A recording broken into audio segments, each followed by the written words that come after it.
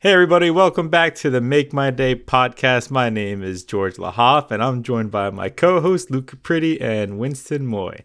Winston, how you doing, buddy? I'm doing pretty good. Coming into this weekend a little tired, just a lot of work at work and at home. But other than that, doing pretty good. How about you, Luke? Yep, I'm doing good. I'm a little tired as well, but I'm rejuvenated from a family breakfast with my in-laws, so I appreciate that by them. And yeah, I'm excited to talk with you guys today. What about you, George? Oh, I could use a family breakfast. I'm doing good as well. It's been very, very busy. I'm like ramping up more and more as I'm like recovering here, so it's just getting like insane. Michelle and I are trying to sell this house and buy a new one closer to like our family, so at the same time that I'm like doing woodworking, I'm also like packing everything into boxes and trying to keep all of my making stuff functional. But you gotta like take photos and stuff of the house, so it's just a little complicated, a lot going on. So I'm just working on balancing more than I think I'm used to, but all in all, a good thing at the end of the day.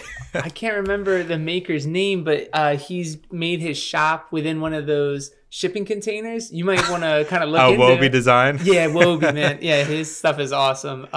Yeah, you put everything in there, and then you could be mobile, still get all the shots you need of the house and whatnot. But I'm not trying to add more to your plate. No. I mean, honestly, I've thought of like everything under the sun like that. I'm probably gonna be moving like all my 3D printers to my closet. I think that way it's like at least it's not like out here, because the whole goal of like taking pictures, I guess, is to make it just look not cluttered and as roomy as possible, so other people will want it. So I just gotta like hide things. I'll probably put away 2 printers and just keep 1 or 2 functional. I don't need all 4, I guess, in the time we're trying to deal with this. Hopefully I don't need all 4. But yeah, it's been good, just ramping up, and I'm very happy. Yesterday, Friday, I got to like work in the shop all day, had the garage door open because it's like a beautiful day. So getting back to it, man, it feels good. Yeah, that's what I saw your story. I was like, oh, that must feel great for you, right? With your recovery and everything coming along. So that was had cool Ruby on the driveway and everything. It was just felt back to normal. Ruby the receptionist. Yeah, Ruby. Exactly.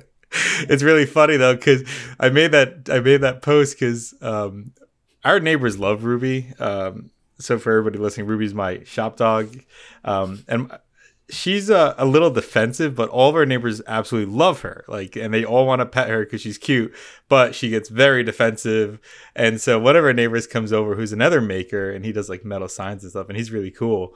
And she's out there in the front and instantly like starts growling and barking. He's like, "Hey, Ruby, you're so cute!" Like wanted to pet her and everything. I'm like, yeah, I don't think it's a good time right now. The reception is busy. So, but yeah, just felt good. Just another Nice. good day. Yeah. Nice. What's the timeline for your move?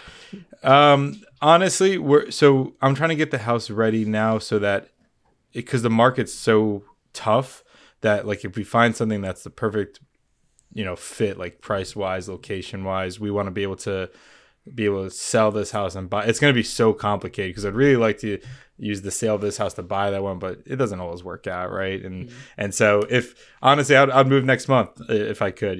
We've got a lot of the house boxed up. It's really just like my office here and the shop and stuff like that you're kind of going to be not boxed up until the end of it.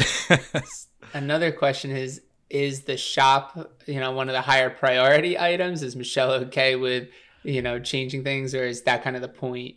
So shop is definitely priority, but I'm thinking it'd be nice to have garages where we could actually park a car, for like winter and stuff like that. And honestly, in New Jersey, I don't know I guess a lot of listeners might not know this, or Winston, you might not know this. There's been like an insane amount of car thefts, like in the area, like my area, the area we're trying to move to, like by insane, I mean like almost every day or every other day, you're seeing like police mention like these people that come up, try to steal cars, and they're trying to like ship them overseas and stuff. And it's just been wild. I won't go too into it because it just gets nuts with why it's happening. But so having a garage would be nice for that. So for the shop, I would really like to have a space in the backyard where I could actually get like a 2-story shed, like $8 to $10 grand type of thing. One of those like just put it in there, pre-built, ready to go. I could have like the 3D printers in there, the glow, like everything just in my shop, right?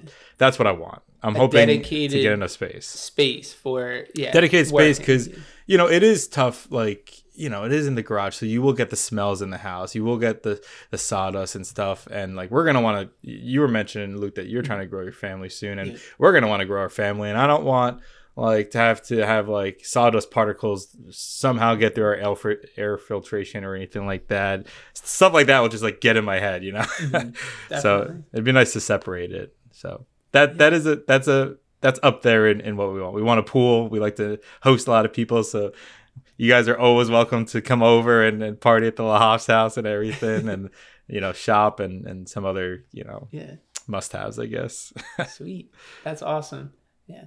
Well, I'll have to keep an eye out for you if I hear anything. And right, since we're both within Jersey, maybe I'll hear, hey, people are moving, and I hope sometimes that stuff all works out. I'm on Zillow every day. It's just a tough market. I don't know how Winston bought a house. I know it's like the same in California, and you bought it when it was tougher. Well, tougher in terms of like outright price, but now you're fighting the mortgage rate stuff. Yeah. Because like every now and then Leanne jumps on like Redfin and she sees what's on the market and she's like, oh, there's this house near where we were looking. It's only like 800 and I think she said 805. And I looked at that and like without even like doing the math, I was like, yeah, but their monthly payments are going to be higher. And we paid $925. So even though we paid more outright, like their mortgage payments, they're going to pay just as much as us.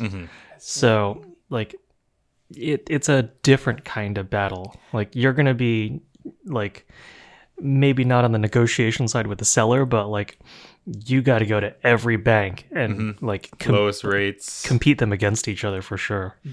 And our mindset, and we'll switch after this, probably becoming a mortgage side, but our mindset really for that is refinancing is going to happen. I'll just refinance once it goes down, because I did that with this house. I got us down to like 2% with this house, which is it was like at the lowest level, like 2% sold, like putting as much money into the house as possible so we could buy another house when we like I had that all planned out, and that worked out really well. Really happy with my life choices during that time. So I'm hoping I can do it again. Go back and congratulate past George. Be like, nice job, man. I'm like, good job. You did something good, man.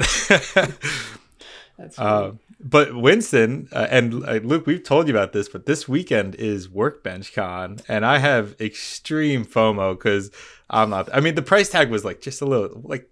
They got so expensive to attend this thing, but seeing all of our like buddies over there and like posting on Instagram, I got some pretty good FOMO going on. Yep, for sure. Yeah.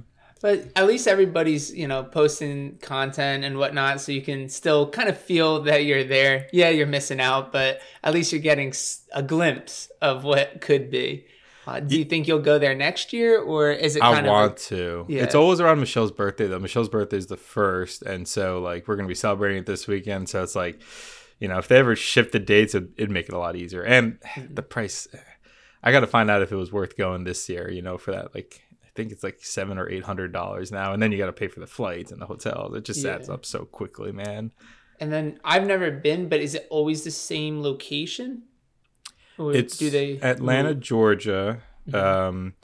They first, and I loved the first time they ever did it. It was definitely cheaper because they did this, but it was sick. It was like in just like a building, like an empty building, almost like a warehouse, an old industrial site. Yeah.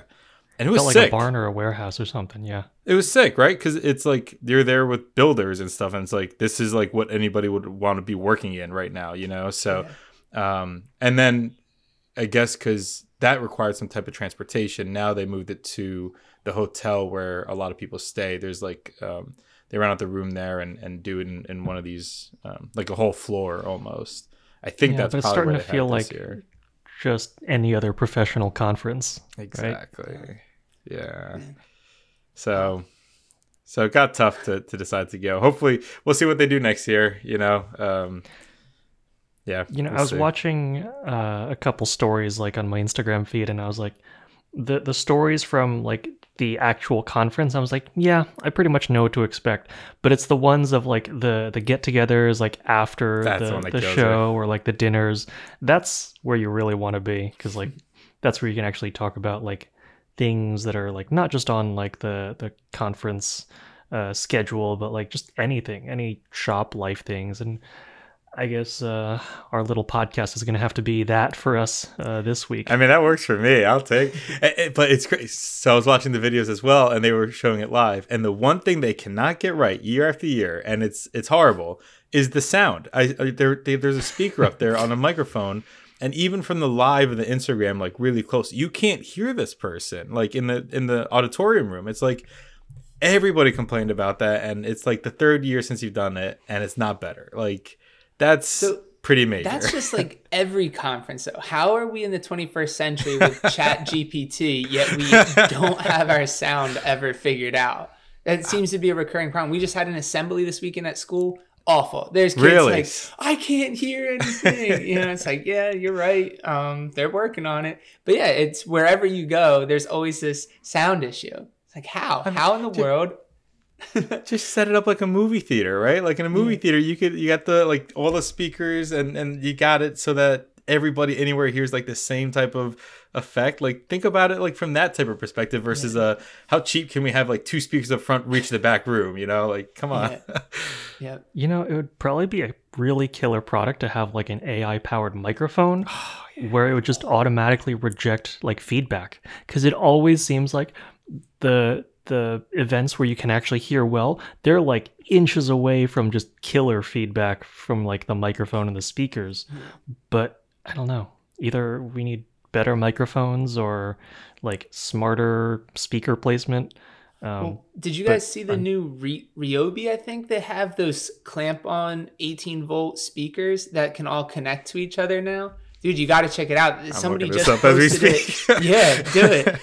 Because Winston, as you were saying that, I was like, man, those speakers with some sort of programming of what you said, that might be Ryobi's next big thing right there. You just got to kind of get on that. Start talking to Chat GPT later tonight. See if it'll write that program for you. But speaking of all that, does kind of segue into I was going to say it's a good segue, right, George? So last week we had talked about what tool you would want. Now we were just bringing up some improvements to, Workbench Con and other things like that. So what improvements of an existing tool, I guess, that you already have, George? Is that it? Or just one that exists out there? What are some improvements you would want in a tool? I'll let you guys start because I was having trouble thinking of one. I was on mute. I'll go ahead and start because I brought up the topic because I was like thinking about it with stuff I was doing. So I'm building a vinyl record table for a client, and I've been really into using dowel joinery recently because it's really strong. It's evidently like a lot stronger than biscuit joinery, which actually makes sense the more I thought about it. But I've got this like it's like a cheaper like Rockler dowel joint alignment tool. So you just line it up with the mark, right, for your piece of wood, and then you have to clamp it on. You drill your hole, you move to the next one. And I'm like, the amount that you actually have to do is like exhausting, right? Doing that over and over again. The clamp falls off constantly. You have to keep doing it. And it's just taking me like way longer than it should. So I was thinking to myself, man, I really instantly I thought of like the perfect dowel joinery jig, and I went online and I found one that's cool, and I ordered it because it's gonna make me go faster, but it's not the perfect solution. So I thought that'd be really cool to hear what you guys thought of tools to improve it. But for the dowel one, right, self-centering is a must, and so anybody that's gonna go get yourself a dowel joinery jig, don't buy like the Rockler one.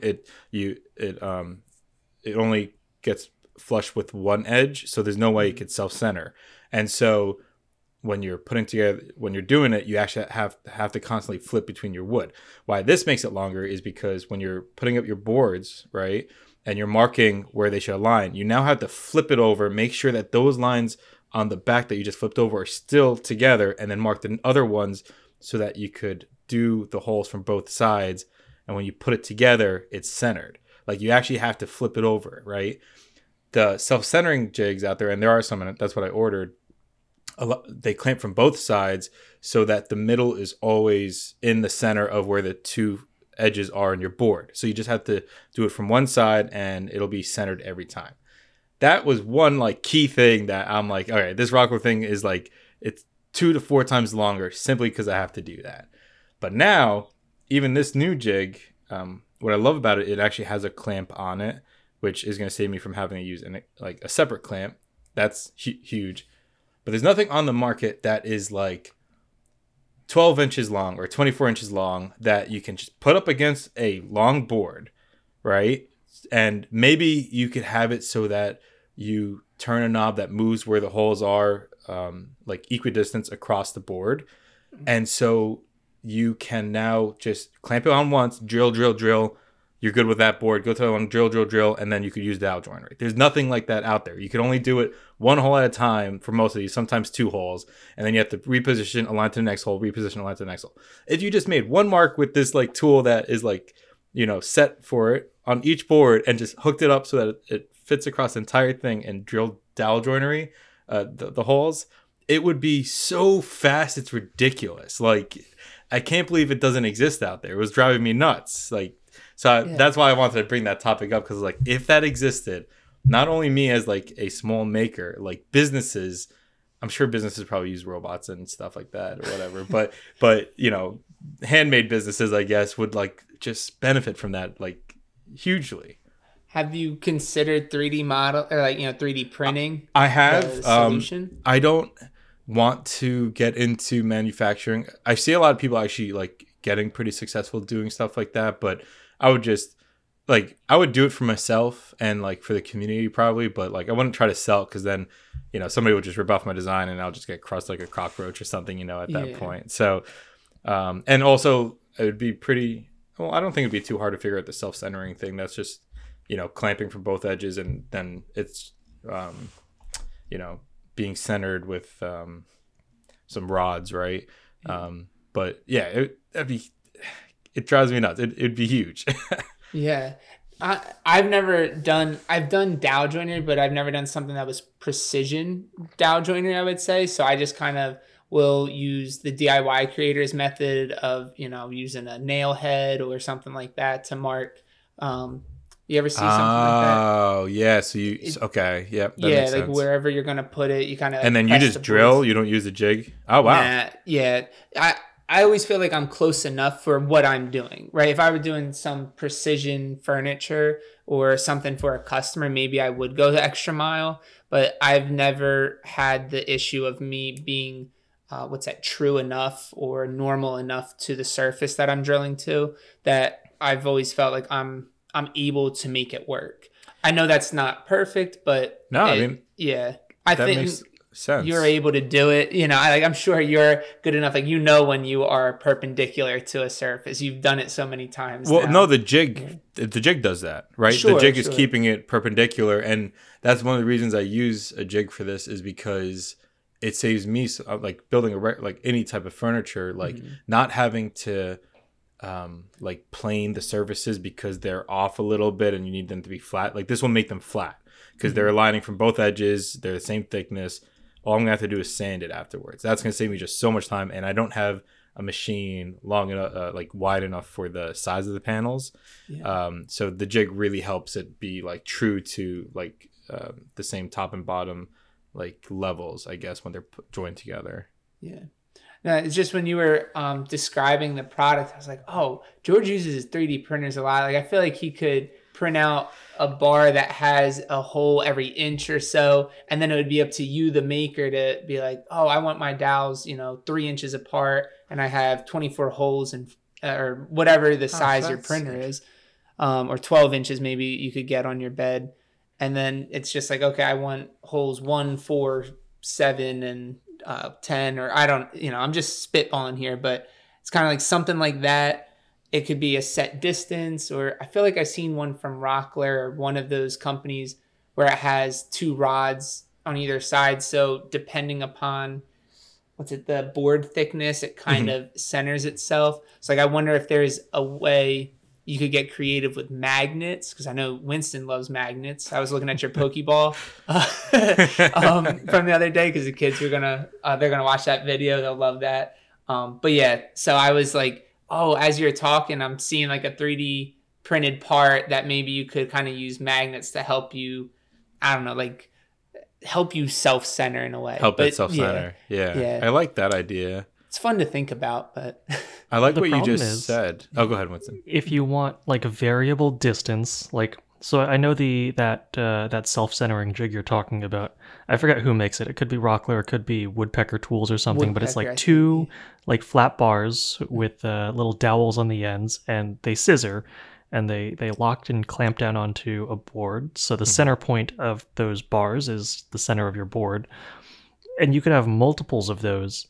But then the problem is the spacing between them, right? Exactly, yes. So I feel like you have to strike a compromise. You could design something that's super overly complicated that will work for an infinite number of cases. Or, like, for you, George, like, I foresee you using this in a way where you sort of have like a product line, right? You've got maybe like a 24-inch desk, 18-inch like nightstand, something or other. And in production cases like that, it's a lot more economical just to make a couple select jigs. And like, oh, I know this size I'll use 4 dowels, this size I'll use 6 dowels, and then just manufacture a couple things like that. And it could be something as simple as maybe you get 2 of those self-centering scissor mechanisms and bolt them on the ends of just a wooden strip that you machine on the CNC. Maybe you press some drill bushings in those just to give them some more durability. But then you machine a couple of these and you have a template for the common size tables or I don't know, like anything where you have to put boards together. I mean, I like it. I kind of want to try to make this now, like, because I really try to look. I don't see anybody out there with it, and it'd be a fun challenge. I've never made anything that self-centers before, and I don't do a lot of mechanical stuff. I've never actually built a product with drill bushings, and I thought, okay, that'd be easy enough probably to make a press fit one and get it in there. And maybe I'll try to do it because I really like dowel joinery now. I used pocket screws before, but it's a pain in the butt to cover them up, and dowel joinery is just like really strong if you're doing it the right way, and everything's like use the right thing for the right case and all that. But maybe I'll try to make it for that. Oh, and okay, there's one other problem with that, and that's when you're doing perpendicular joints where now you want to drill not on the edge of the board, and you want to be able to guide it on the flat side, but you can't clamp that side, obviously. So you almost need like a right. So that's probably where you need 2 products, like a right angled dowel joint clamp, and that probably exists. I haven't even looked into it, but as you were talking about that, I started thinking almost of the Craig jig and how you will tell it if you're drilling into, what is it, like 1/2 inch, 3/4, 1 inch. Mm-hmm. So like something that slides, but more so kind of like what Winston's saying is dependent upon the use cases that you have for it anyway, you might have say 3 different angles, angle brackets. Yeah. And then one is for your 1/2 inch. That's probably too thin anyway. One's for say 3/4, one's for 1 inch, one's for 1.5 inches. And then you have the holes are already centered, so you don't need it to be self-centering per se, because you're probably not really using 7/8 of an inch board. Yeah, you're not really like milling it beforehand. Yeah, and then you would it becomes kind of what you were talking about, that you need to know which side you've flipped to, or that you're using this bracket on. Like there'd be one face that's always on the face you're not drilling. So then you, the maker, would kind of have to be aware of, okay, I am trying to, how do I describe this in words without, but yeah, like you would kind of have to know, all right, I need the holes to be on, the end grain or the face. And then I know that they will align because they're 1 inch away from the edge of my bracket that I have. But yeah, I bet you could 3D print something. I think so. Yeah. It's going to drive me nuts. Yeah. I really want to now. But I want it to be like long. Like I think it should be at least. Well, I guess like you guys saying different versions, like 112 inches, 124, 136 type of thing. Wait a second. No, print it so that it has like Can a be attached. dovetail. And you can, yes. Yes, exactly. So it's just a 6 Oh, inch that's thing, so and you good. need, you know, You 24 just find inches. it out that you need. Yeah. Yep. Oh man. Guys, we're making a hot product here. If All right, Rockman's so this listening, is you're going to see it released next week. Yeah. Confidential. Cannot post until we've got the patent on it. Oh, man, that'd be sick. That's interesting. Because, George, as you asked this question, I know you had texted it just before we started. I immediately jumped to, all right, you know, is it some sort of thing with welder or CNC? Like, I'm thinking these big, complicated, you know, multi-component machinery. Well, and that's now cool, too. Yeah. No, that's the first thing I thought of. And then you bring it down to a dowel jig. And I was like, oh, wow. That's something that, you know, I really wouldn't even have thought about it. But that's where you're having your issue right now. I feel like the world can't have enough jigs. You know what I mean? Like the jigs just make life, and because they're so low cost, right? Like all of these jigs, like, and they just make your life that much easier if you find the right one for the right use case at the end of the day. That's why like my mind went to, because, you know, I'm sure Winston probably went to CNC as well, right? And you guys probably created like a really cool, like complex, like fancy idea somewhere. But for me, it's like, I just want when I'm doing stuff with my hands, for that to be as easy as perfect as possible with whatever tool I can use to make that as easier as possible, I guess. Mm-hmm. Yeah, makes sense. Did you guys come up with anything after, or was it too short notice, bro? No, but so my problem is, I'm not sure if I want a tool that's better or if I'm just cheaping out. So, for example, I don't know if this is the tool I want to improve, but this week I was cutting down a tree, and it's only maybe like a 5 or 6 inch diameter trunk, but it's still a real pain to pull out. And I was using a reciprocating saw with a really old beat up Diablo blade. Oof. And I'm not sure if I was cheaping out on the blade, granted the blade was free, or I need a better reciprocating saw, or like I just need better tools. Or like a chainsaw. Yeah, but I mean, so there are times where it could be the tool being lacking, because the reciprocating saw I'm using is one that I brought to work because the shop guys needed to break down some pallets.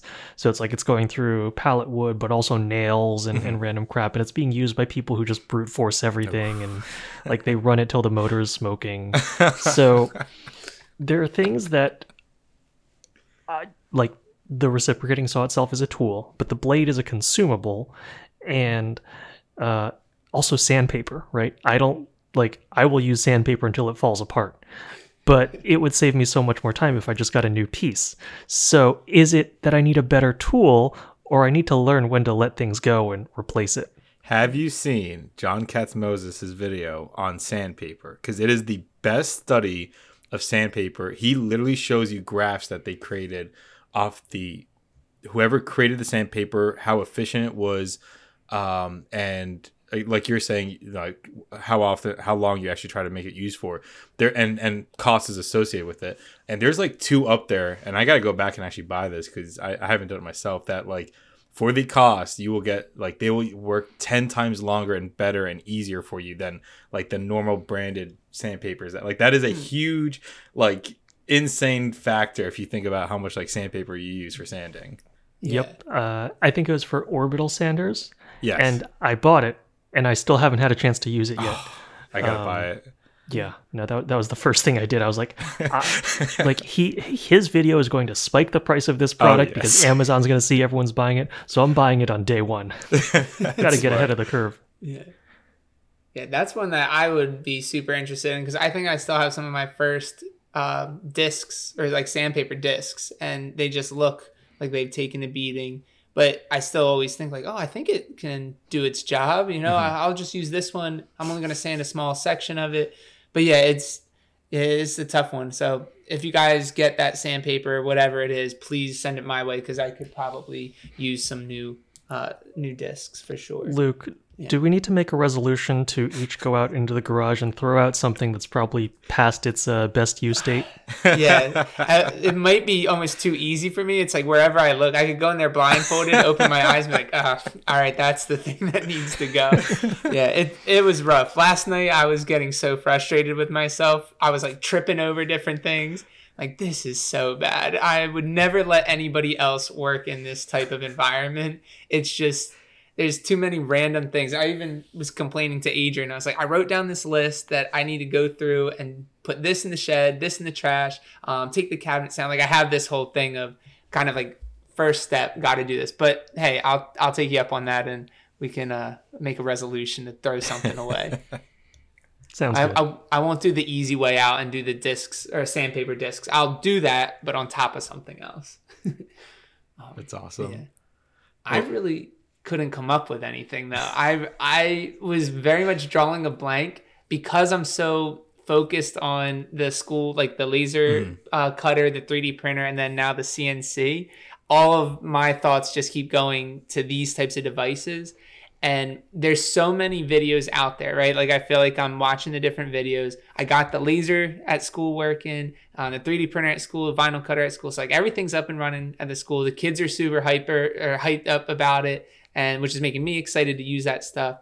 But when I come back home, I'm almost like drained. And so I'm like, oh, can I do this? Am I able to do it? So I get the CNC almost up and running. I still can't get my little Maui I saw your thing. story for that. So close. I was very frustrated, but it's because I think I'm skipping over, or I'm like watching the videos too quickly, or saying like, okay, I know what the next step is, I'll just go for it. And like I'm trying to learn from my mistakes. It's a good way to learn. And then I'm getting frustrated, like, oh, I should have just watched the next like 2 minutes of the video and I would have seen it. But like little things like finding the origin and making sure that I have the correct zero, like that's what happened last night. I'm pretty sure I would have had the proper settings and everything. I'm pretty sure it would have worked. And then little things like the tabs. I thought I had selected the tabs, but then there were no tabs made, or I didn't properly zero it again. So, like there's all these little things that I'm learning about it, but I'm not getting that satisfaction that I can be like, hey, check it out. I did it. I, cut this, and this is exactly what I was hoping for. Even yesterday when I finally hit print, like, or start, I'm like watching, I'm like, all right, it's going. And then I see it's coming near the end. I'm like, this isn't going to work. Oh, no. Like, please just don't break. And I eventually hit stop because I'm like, it's going through. Like, I can already tell it's going to go through and hit the scrap board or the waste board. And so, yeah, I'm just like, I feel like the improvement I need is almost like an assistant just walking me through it. Kind of like how there are prompts on Carbide Motion saying, are you ready to resume? Have you put the bit in? Like that kind of stuff. For me right now, with trying to get used to this software, along with, like 2 or 3 other softwares, where some of them are like click, file print, some of them are open tool, and whatever. I'm almost getting them confused or mixed up, that I just kind of need a checklist. Like my improvement is, for me, I need almost to write out what I did to successfully get the part I wanted out. And that's what I've done at school for my machines that I just set up. So I'm trying to write notes down for myself for the CNC, which I see other people have, but as I learn the vocab, I'm able to add that into my notes. So it's almost like I'm the crash course that Carbide has. Like I need to kind of go through that and sift through it by myself until I actually understand it. So I don't have an improvement for a tool right now, more so than just me actually understanding how to properly use it, if that makes sense. The difficult thing for you is that you're coming from a background where you've seen so many other tools work, and you're trying to fit them to your model of how a CNC works. And like the first time I used a vinyl cutter, I was like, whoa, this interface, it's pretty slick, and like it's cool. Like with the Glowforge, you can see like on your bed where you want to cut. And CNC has never really had something like that. So like there's this mental hurdle, like with the origin, with setting your Z height do you want to cut at the top or the bottom, and knowing exactly where things are, or if you just turn on the machine and you hit cut without setting your zero, it just cuts in the wrong spot. There's a lot of, like, I've got a pretty good mental checklist, but I know if I was using multiple machines that all worked a little differently, that sometimes I might forget a step, or like like you'd get confused. And this is probably not a podcast topic that we were meaning to go into, but like this is a problem that we've thought about at the Carbide, where like machinists have a traditional way they're looking at things, but like your DIYer with a vinyl cutter, they're going to look at our system and think, wow, this is super archaic.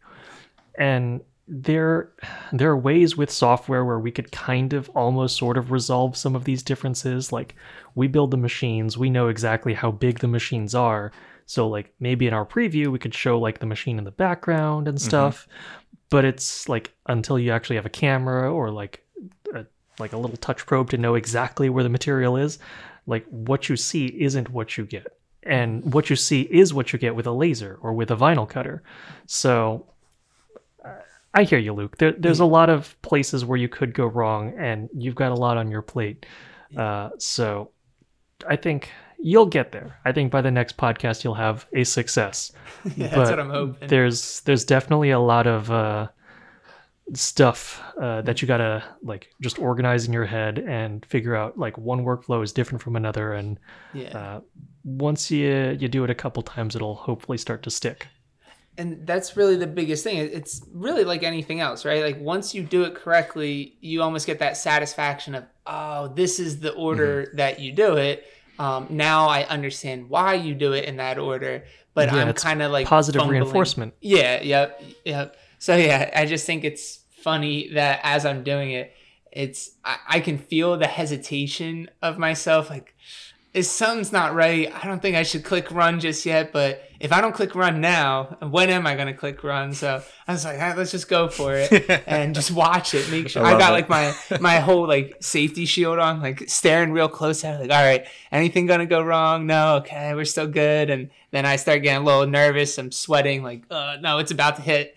So I'm just kind of, I see it as something more so than the laser where things could go wrong, and I just don't want to like break something or anything like that. That's, I guess, my biggest thing. I know it can be fixed, but I'd rather not see that as the hurdle. Like I really do just want to try to take it one step at a time. So really what I was thinking for my next task, instead of having it cut something out, just almost like engrave or whatever, and then I will do the cutting on like a scroll saw or jigsaw to like get the part cut out, and then I can like sorry about that, guys.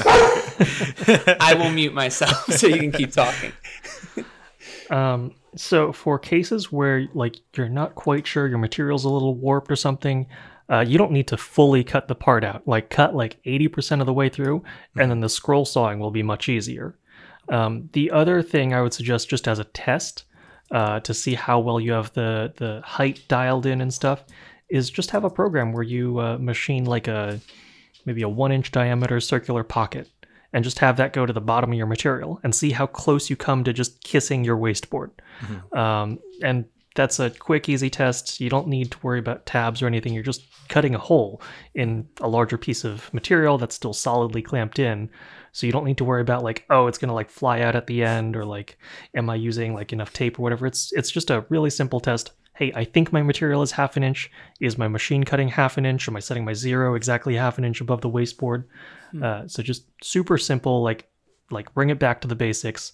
Just cut a simple feature where you don't have to worry about work holding or anything else about the part flying off. Just see, am I cutting where I think I'm cutting? Am I cutting as much as I want to cut? I don't know. I think build up from that. And if you're afraid or if you're just curious if you did it right, I honestly will run it without the piece there all the time, without the router on. Run it as like 200 speed, whatever. Just let it fly through and see if it looks like it's doing the right job, and see like where the Z ends at. Like if you have the time to let that happen. Yeah. But to a bunch of things you guys said. So Winston, you should take a look at the MakerMade CNC actually had a really cool thing in their GUI when they ran the CNCs.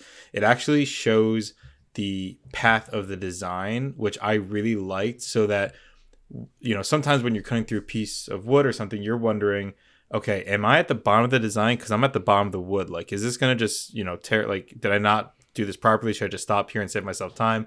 And it was kind of cool to see it as it progresses. You'd see like the actual milling path as it progresses on the computer at the same time. I really liked that feature. But So oh, go ahead. the real-time visualization is a good touch. Carbide motion isn't quite there yet, but the latest versions, when you load a program, it shows a preview of the toolpath. So it shows I like gotta update it. just a top down, a front view, kind of an like ISO that. view, and it gives you a summary, especially in cases where you're setting Z at the bottom of your workpiece. It'll tell you how far below your origin your toolpaths will go. Oh, that's good. That's a good So feature. that's also like, those are all a good gut check. Because nowadays, like, I'm setting my zero front right corner, front left corner, back right corner. And so that visualization of where the origin is relative to where the toolpath is makes it easier to like just like open a file and know where to start cutting from.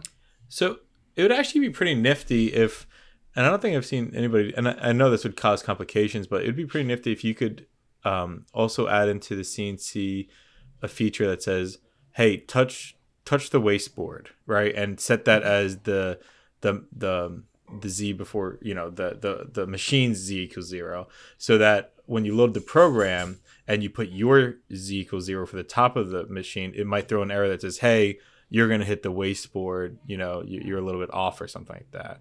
I wonder, that sounds like a little bit of overkill, but maybe it's like a check in the box if you want to like use that feature.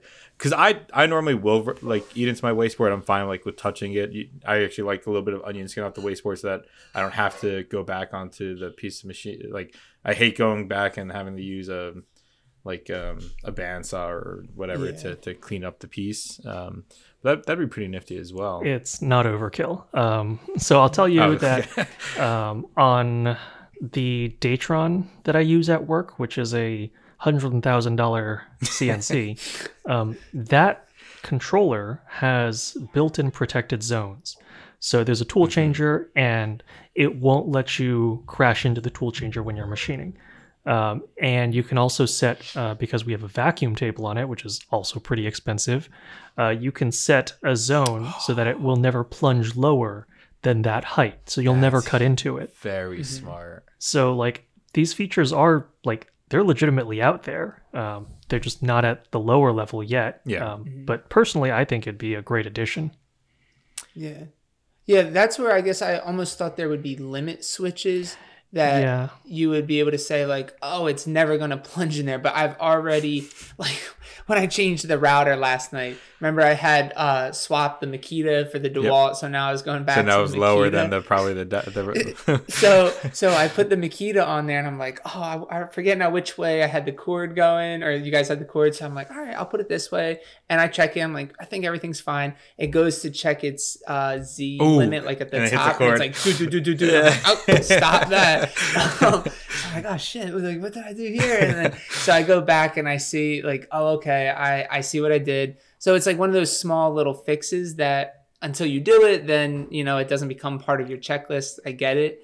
But yeah, like, I guess I didn't know, like, it's so many of those things that really you don't know about it until it happens. Yeah. And so now it's just one of those things that I'm aware of it, but I guess I know how smart the people are who make CNCs, that I'm thinking, oh, they're making it so it's dummy proof and that there's no way to do these things until I have made it bump into its like limits before it's even hit its limit switches. And that's where I guess I keep having this hesitation to do things, or have I done it correctly? Mm-hmm. But yeah, we're getting there. I'll also say you never get over that. Yeah. I'll periodically get my vacuum hose like stuck on the machine, like wrapped around it. Yeah. Just yesterday, I accidentally left a small circular saw on the tabletop, and I jogged forward, and it crashed the gantry. Oh my god. Little things like that, you know. Yeah. That one might be a little unique. Well, I was cutting down a larger piece of plywood, and I just put the saw down, put the wood away, went to jog the CNC, and, you know, the order of operations was a little off there. Hey, but that's what you get for having such a large, awesome CNC, right? That's true. You're able to put a circular saw down on the material that you're about to cut out. So Yeah. that's pretty cool. That is pretty awesome. No. Yeah. Awesome. So Well, we're coming down to the time we were saying. I don't know if you guys had anything else you wanted to close off with, but I'm about to go design this new dowel thing. It's like driving me nuts. I'm gonna spend the weekend. yeah, I keep having a vision. Like I almost want to just send you my idea real quickly of how simple it is. So that's why I'm like, I might jump on. I'm trying to teach the students Onshape. It's like a cloud-based 3D modeler. So I might just go on there to throw out my idea. Be like, this is what I was thinking. If this helps you at all, go ahead and try it. You could have it make my day invented jig. That'd be sweet. Growing the business. For sure. Okay. And then Winston, do you want to do a resolution of something that needs to be thrown away, or is that for later? I will take a grocery bag and fill one grocery bag with things to throw out of my garage. That is a lot of things. Okay. I mean, yeah, but you think about it, like a couple cans of like spray paint that are way past their time, that takes up half the bag. Yeah. All right, so one grocery even scrap bag wood too. Like scrap wood counts. Okay, I could do that. Yeah. George, I saw. Didn't you have the one where you're like, "Do I throw this away or not?" Sure. It's I hate throwing away like hardwoods that I can turn into a pen one day, but I'll never do it. But it's like this would be the perfect pen blank. Let me just keep it for no reason. So it's so funny you say that, because that's what I keep like here, right on my desk, right next to me. I'm inside my house. I literally have scrap pieces of wood. I think it's mahogany, so I'm like, dude, I could do something good with wood. It. Yeah, I gotta CNC something on there if it's like a nameplate or whatever. But yeah, I have visions for every single piece of scrap that I'm like, no, one day. And that's where I keep thinking that the CNC, this is good practice, that I'm not really going out there and buying anything. It's like all the scrap wood that I do have is, I don't know if you guys saw, like, I did get double-sided tape, so I'm not being really sketchy and using duct tape like I was last time and screws to just hold it in place. Yeah. But yeah, so I have like legit double-sided tape. I had a small scrap board, which I had questions about that, but I'm sure I can figure it out.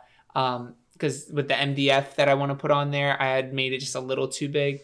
So the piece that I had, I was like, oh, I'm able to kind of get this to work and like lock it in place.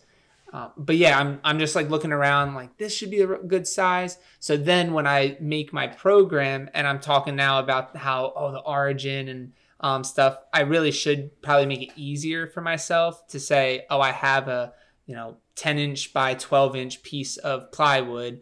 I think it's over here is where I'm seeing the Z or the origin, and now I just need to kind of like zero the height and do all of that. Like just do it the normal way first, and then I can get more into, hey, I have a scrap piece and I can be cheap and creative with the scrap wood instead of kind of starting almost backwards and making it harder on myself. Do I really know where the origin is on this triangular shaped piece? I think I am kind of making it a little trickier on myself, so we'll see. Yeah, but not to totally derail our conversation at the end, but I'm going back to one grocery bag. I'm pretty sure I still have one of those plastic bags at home since Jersey has banned those things. Oh, right? Yeah. I used to have a huge stash of them, and slowly but surely my bathroom trash cans have eaten them. I'll give you like 2 or 3 handfuls of stuff because I probably can't find a bag either, right? Right? Yeah. Got to go get one of the reusable bags to then throw away a reusable. Yeah. All right. Well, it's been fun talking, guys. We'll catch up again in like 2 weeks. Yeah. Sounds good. See ya. Bye.